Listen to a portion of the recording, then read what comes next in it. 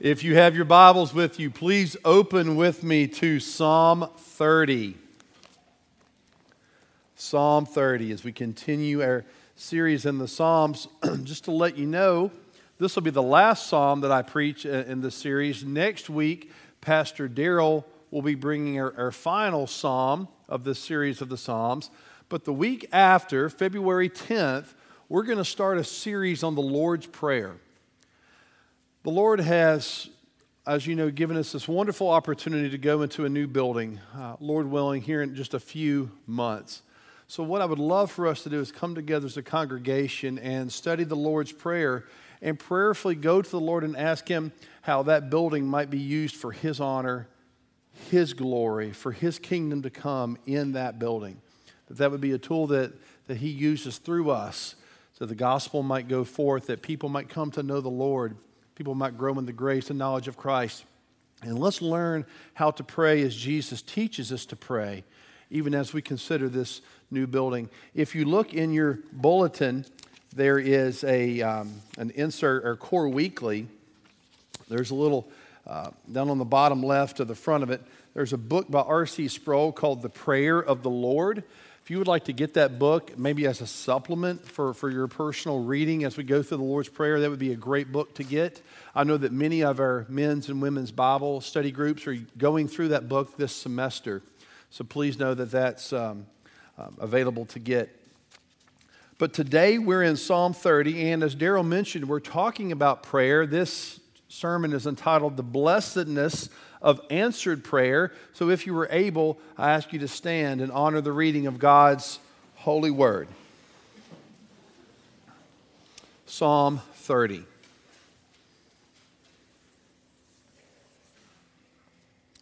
I will extol you, O Lord, for you have drawn me up and have not let my foes rejoice over me. O Lord my God, I cried to you for help, and you have healed me. O Lord, you have brought up my soul from Sheol. You restored me to life from among those who go down to the pit. Sing praises to the Lord, O you, His saints, and give thanks to His holy name, for His anger is but for a moment, and His favor is for a lifetime. Weeping may tarry for the night, but joy comes in the morning.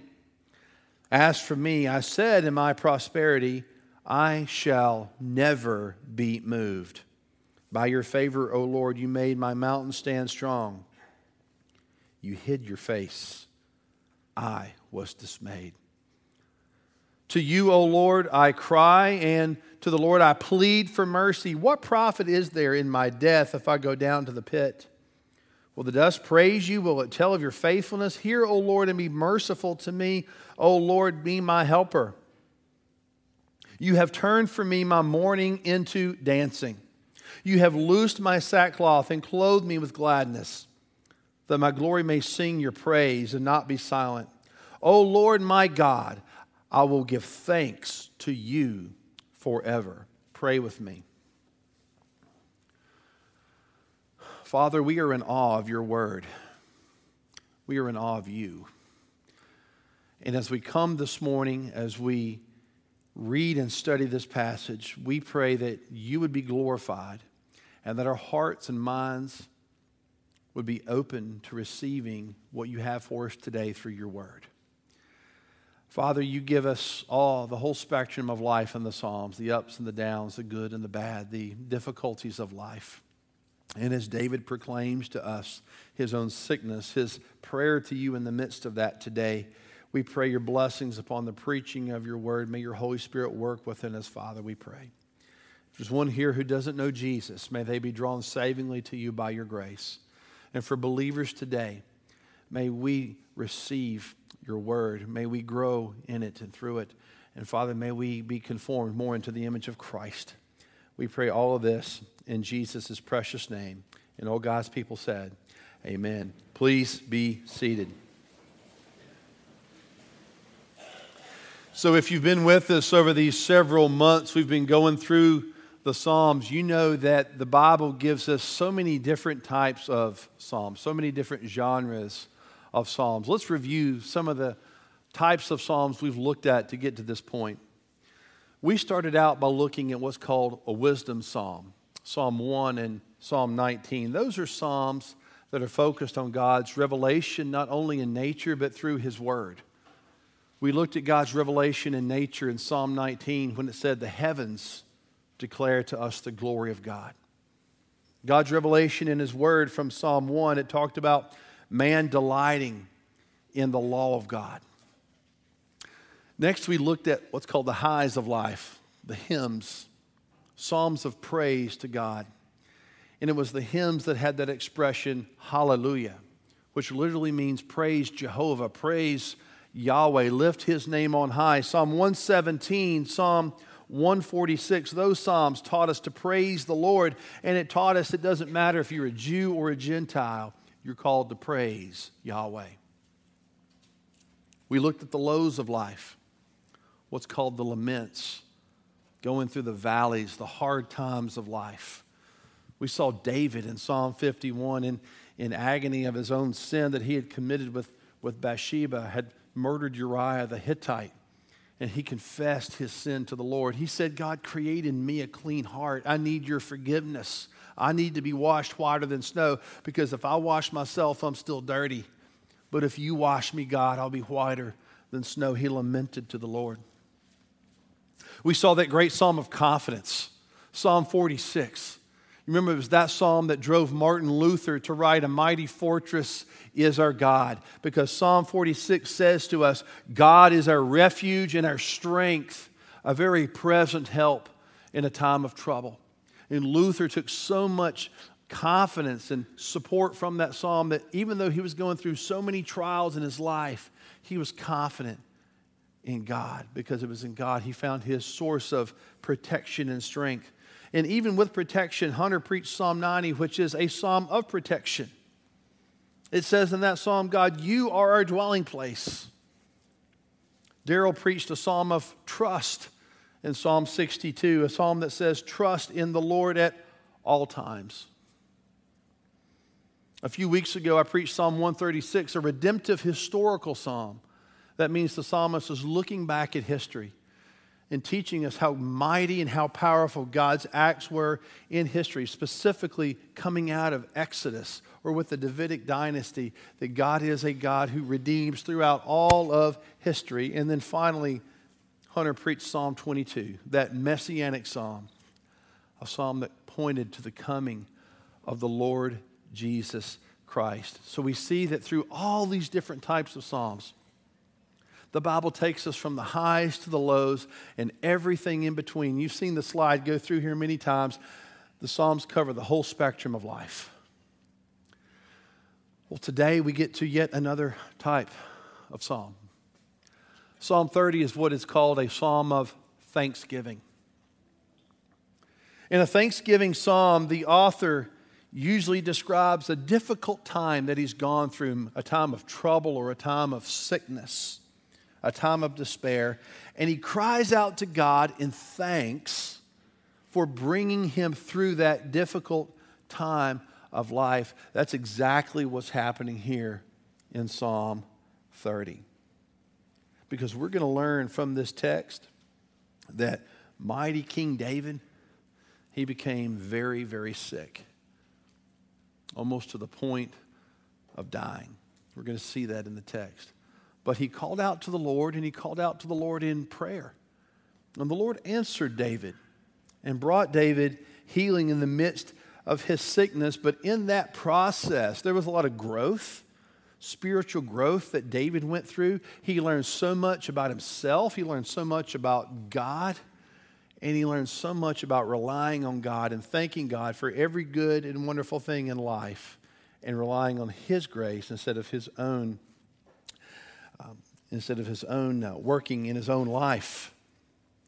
If you look on the back of your bulletin, there's an outline of the text that we're going to go through today. This psalm of thanksgiving is David prays to the Lord. So I want you to see three main things from this text. First of all, I want you to see David's sickness and God's rescue from verses 1 through 5. Secondly, see David's boast his bragging, yet he finds himself pleading to the Lord for mercy after that. And then finally, I want you to see David's thanksgiving, his celebration for what the Lord has done in his life. But let's first of all look at that first point, David's sickness and rescue. You know, this time of year, so many people are sick. Are you sick this morning? Have you been sick? Been sickness in your family? A couple weeks ago, my son Jack missed every day of school, every single day, because he was sick. I've talked to several people this morning and said, my spouse is at home right now sick, or they're going through some type of difficulty, some type of suffering. I know many of you in this congregation have faced not only a cold or the flu, but things much greater than that in life in terms of being sick and being ailing in this life. Well, this text, we see King David, mighty King David, identifying with being sick. In fact, we learn that he was near the point of death. Look at verse 3. David says in verse 3, Lord, you've brought me up from Sheol. That means the grave. That he was so sick that he was near the point of death. Yet it was during that time when he was so sick, verse 2 says that David turned to the Lord and he cried to God for help. Look at verse 2. Verse 2 says, O Lord my God, I cried to you for help. And the Bible says to us today in verse 2 and verse 3 that God responded. Verse 2 says, Lord, you healed me of my sickness. Verse 3 says, Lord, you have brought me up. Now the verb there in that text, the picture behind it is that of a bucket that goes way down into a well. And it gathers the water and it brings the water up. And David is saying is that my bucket was so far down into that well, I was close to the bottom of the well. I was close to dying. But at that point, Lord, you grabbed hold of my bucket and you pulled me up that well and you have restored me. You have made me whole. You've healed me, is what the Bible says. And David praises the Lord and he encourages all saints everywhere to praise the Lord. Now, from these first 5 verses, beloved, I think we can learn at least 3 things. And the first one's this. As Christians, we are to seek the Lord in prayer.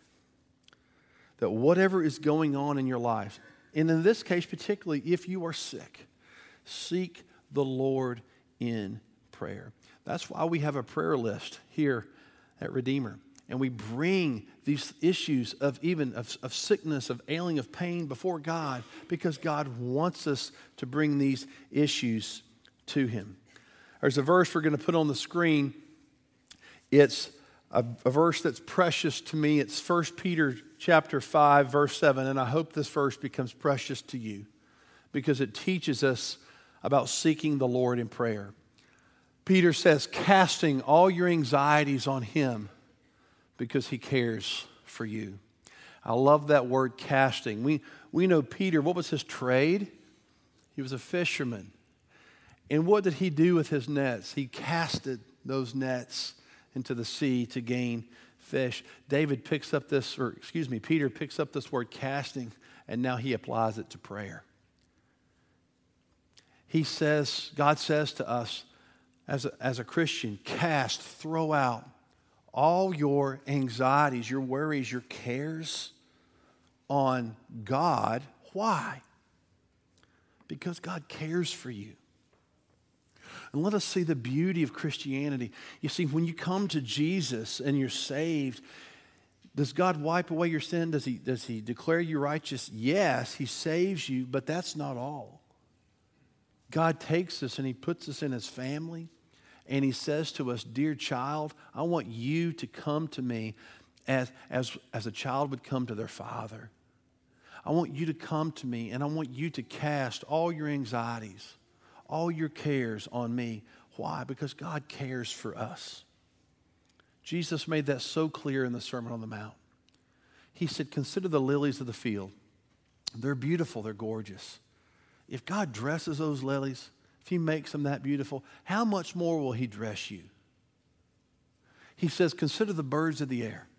God feeds them, he takes care of them. If God feeds those birds, how much more will he care for you? Seek first the kingdom of God, and all these things will be added unto you. Beloved, God cares. He wants you to cast your cares upon him. A second verse on prayer comes from Philippians chapter 4, verses 6 and 7. We looked at these verses almost 2 years ago. Great verses on prayer.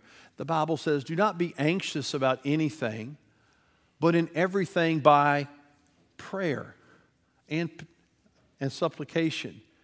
With thanksgiving, let your requests be made known to God. And the peace of God, which surpasses all understanding, will guard your hearts and your minds in Christ Jesus. I don't know about you, but I waste a lot of my time being anxious. A lot of my time. I worry about things that never happen. Do you do that? All the time.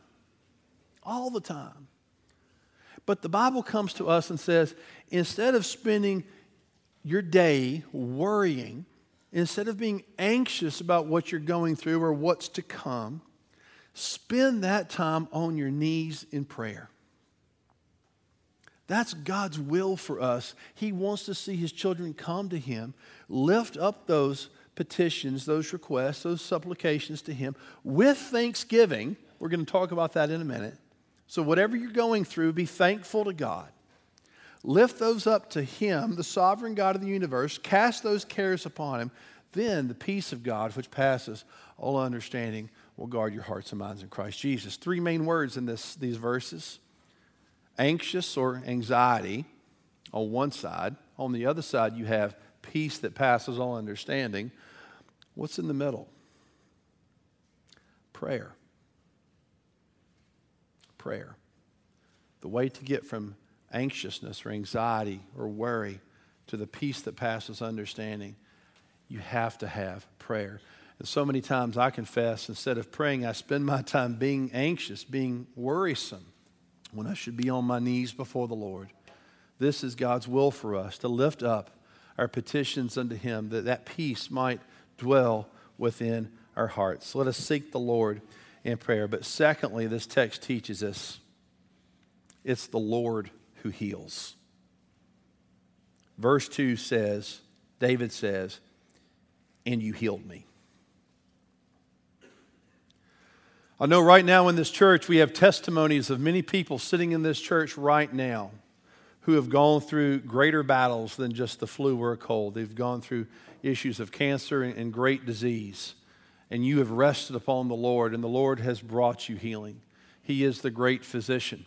He is the one who heals. He's the one that can do something about our issues. He's a powerful God. In John chapter 4, the Bible says there was an official's son who was sick.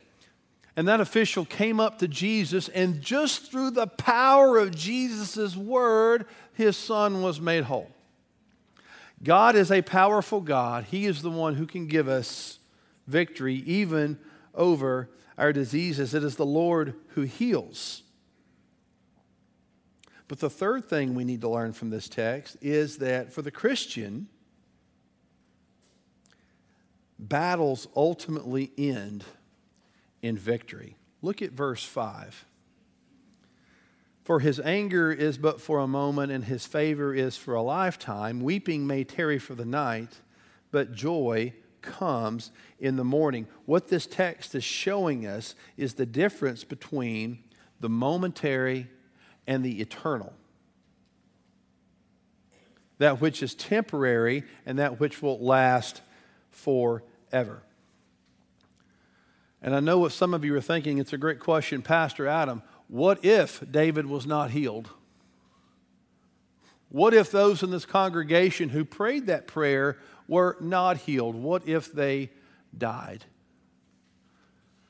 Well, the Bible comes to us in difficult situations like this, and it teaches us, make sure we view the temporary and the eternal properly. When the Apostle Paul was arrested and he was put in a Roman prison, he wrote the book of Philippians. And he gives us that great verse in Philippians 1:21. He says this, "For me to live is Christ, and to die is what? It's gain." If you're here today and you're a believer in the Lord Jesus Christ and you fear death, I want you to hear the good news of the gospel, that even death cannot defeat you because Christ defeated death for you. The Bible says that we're all going to die. It's appointed unto man once to die. We're going to die or Jesus is going to come back. Yet, if we live long enough, if we tarry long enough and we die, if we go through physical death, here's the question: is that death going to defeat us spiritually? On the earthly side of things, that mourning, that time of pain and suffering, it seems to last a long time, especially if you're going through a terrible disease like a cancer or a heart issue or some debilitating disease. It seems to last forever, yet in terms of eternity, the Bible says that's only a night. It will last for a night. What the Bible's teaching us here is perspective. What is our perspective of the suffering here on this earth? It might seem to tarry a long time, yet in terms of eternity, it is yet just a night. Because the Bible says that when believers close their eyes in this life, when they come to that point of physical death, the Bible says to us to be absent from the body is to be present with the Lord. The Bible says to us when this broken vessel, this jar of clay, this tent breaks down, God will usher us into His very presence. And I'll tell you what Jesus in the Bible says about heaven. It says in heaven, that is the place where there's going to be no more crying, no more suffering, no more pain. It's a place where Christ Himself will wipe every tear away, and behold, all things are going to become new.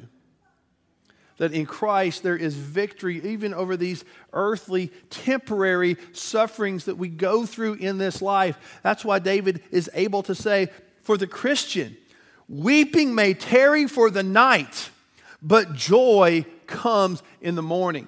And that joy is going to be there whether we are healed from our sickness on this earth or even if the Lord takes us home. There's victory for the Christian. And the Bible wants us to see the right perspective of seeing things temporarily versus eternally. We'll put one more slide on the screen. This is from John chapter 16. The Lord Jesus Christ talked about this issue of temporary versus eternal, the temporary suffering versus joy. It says, Jesus knew that they wanted to ask Him, so He said to them, is this what you were asking yourselves, what I meant by saying, a little while, and you will not see me? And again, a little while, and you will see me. Truly, truly, I say to you, you will weep and lament, but the world will rejoice. You will be sorrowful, but your sorrow will turn into joy. When a woman is giving birth, she has sorrow because her hour has come. But when she has delivered the baby, she no longer remembers the anguish for joy that a human being has been born into the world. So also you have sorrow now, but I will see you again, and your hearts will rejoice, and no one will take your joy from you. What is Jesus saying to us? Have an eternal perspective and know that the temporary sufferings of this life cannot match the joy, the eternal joy that we'll one day have with Him. Amen. The second point of our sermon today comes from verses 6 and 7. And we see that it's David's prideful boast. Look at verse 6.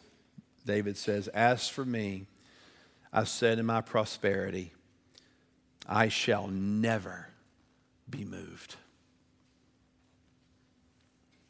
The Bible teaches us that David was a very prosperous man. We all love that story of shepherd boy David going out into the Elah Valley and slaying Goliath, he started being a prosperous man that day. It was said of Saul and David that Saul killed his thousands, but David his tens of thousands. David became king over the land of Israel. David was a prosperous man. But from this text, it seems that in the midst of his prosperity, David made a mistake. This text says that David turned to self-satisfaction. Again, what does verse 6 say? It says, "As for me, I said in the midst of my prosperity," in other words, in the midst where everything was going great and well for me, what did David say? "I shall never be moved." That's a bold statement. I shall never be moved. I am that powerful. I am that good. And in this case, I am that prideful. I am that arrogant.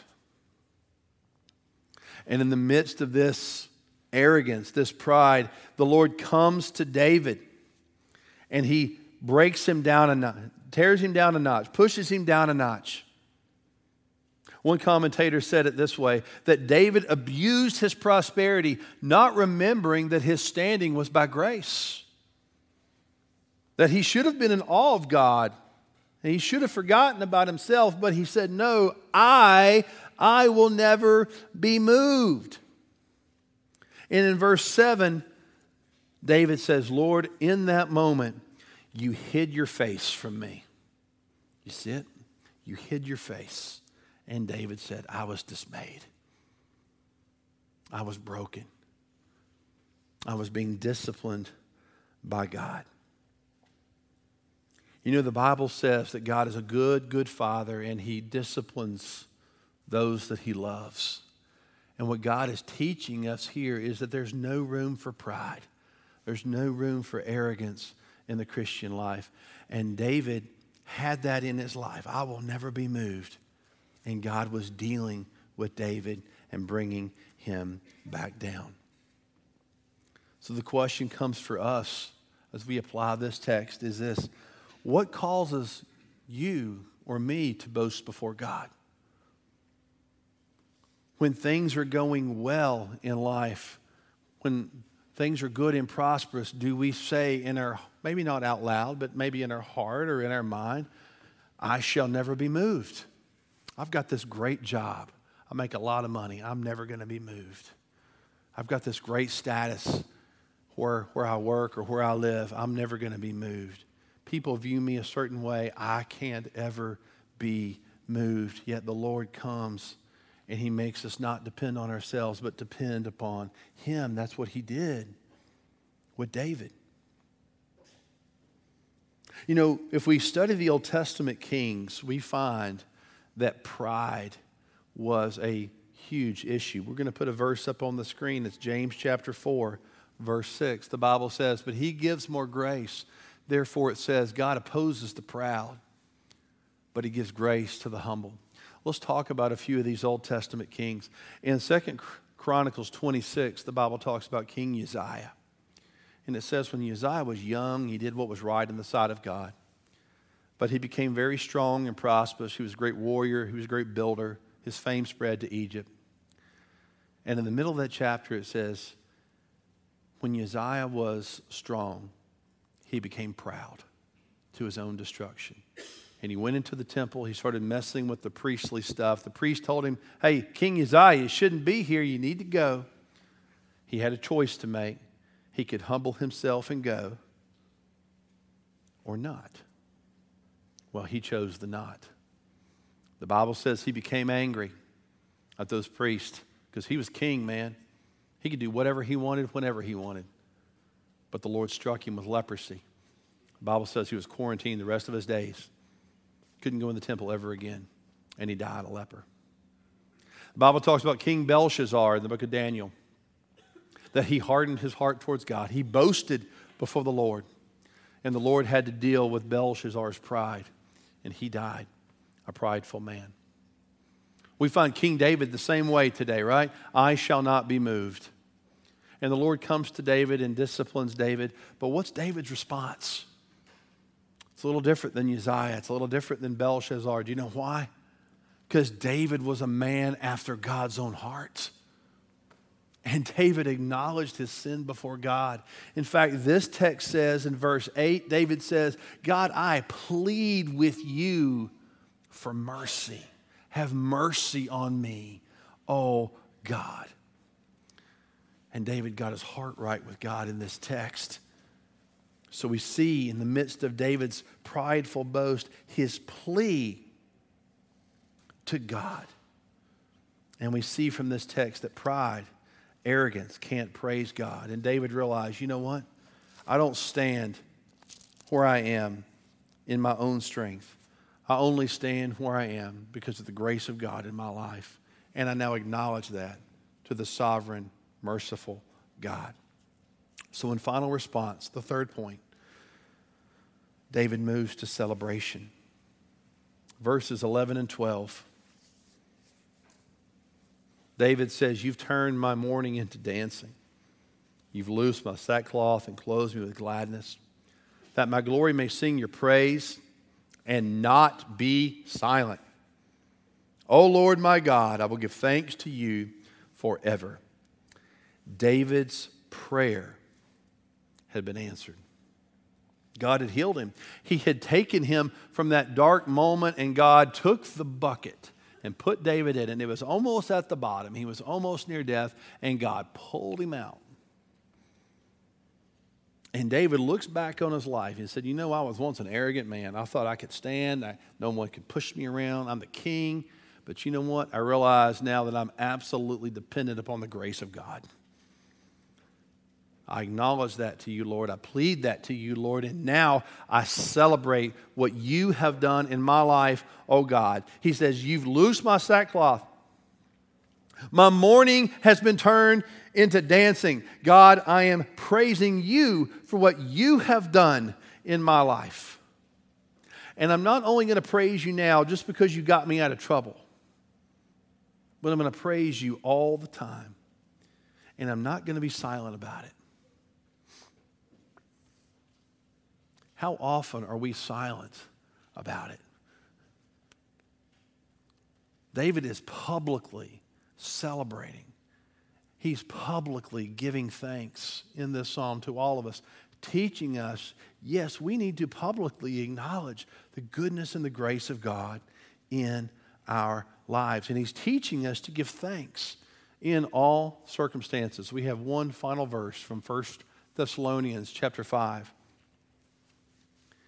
This is a psalm of thanksgiving, and David teaches us to give thanks in all circumstances. For this is the will of God in Christ Jesus for you. David, in the midst of his sickness, in the midst of being healed, is giving thanks to the Lord. And he's giving thanks so that everyone can hear it. He's not being silent. He's saying to the Lord and to all of us, every moment of my life, it doesn't matter if I'm going through prosperity, if I'm going through a time of sickness, I am dependent upon the Lord, and I give thanks to him for sustaining me.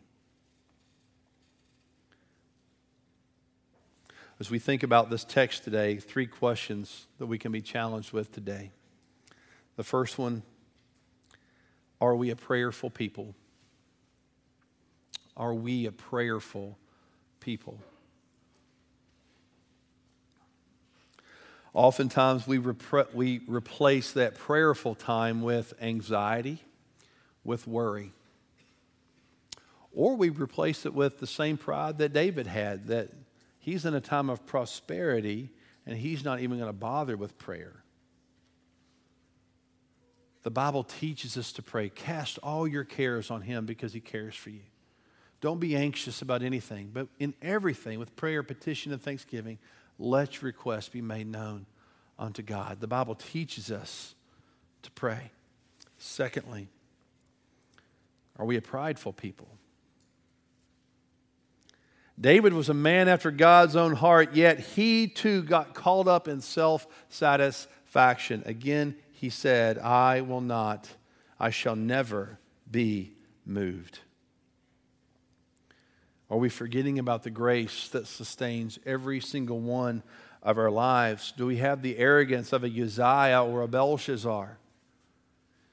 If we have that pride, let us be like David, repenting to the Lord, seeking a plea for God's mercy. As Paul says in Corinthians, when a man thinks he stands, let him take heed lest he fall. And then finally, are we a thankful people? Maybe we're thankful, but we're silent about it. David teaches us not to be silent about it, to give thanks in all circumstances, in sickness and indeed in health. This, beloved, is the blessedness of prayer, of answered prayer in David's life. And let us never forget that for the believer, the Lord Jesus Christ has conquered all of our enemies, even death. That if God gives you a time of suffering, it might be agonizing here on earth. It will be agonizing here on earth. Yet, for those who are in Christ, all your enemies have been defeated. All of your sicknesses, all of your diseases, all of your hardships have been defeated, because in Christ He makes all things new. And that, yes, death will be part of this life, yet for the believer, death is swallowed up in victory. As Paul says, to live is Christ, but even to die is gain. Pray with me, please. Heavenly Father,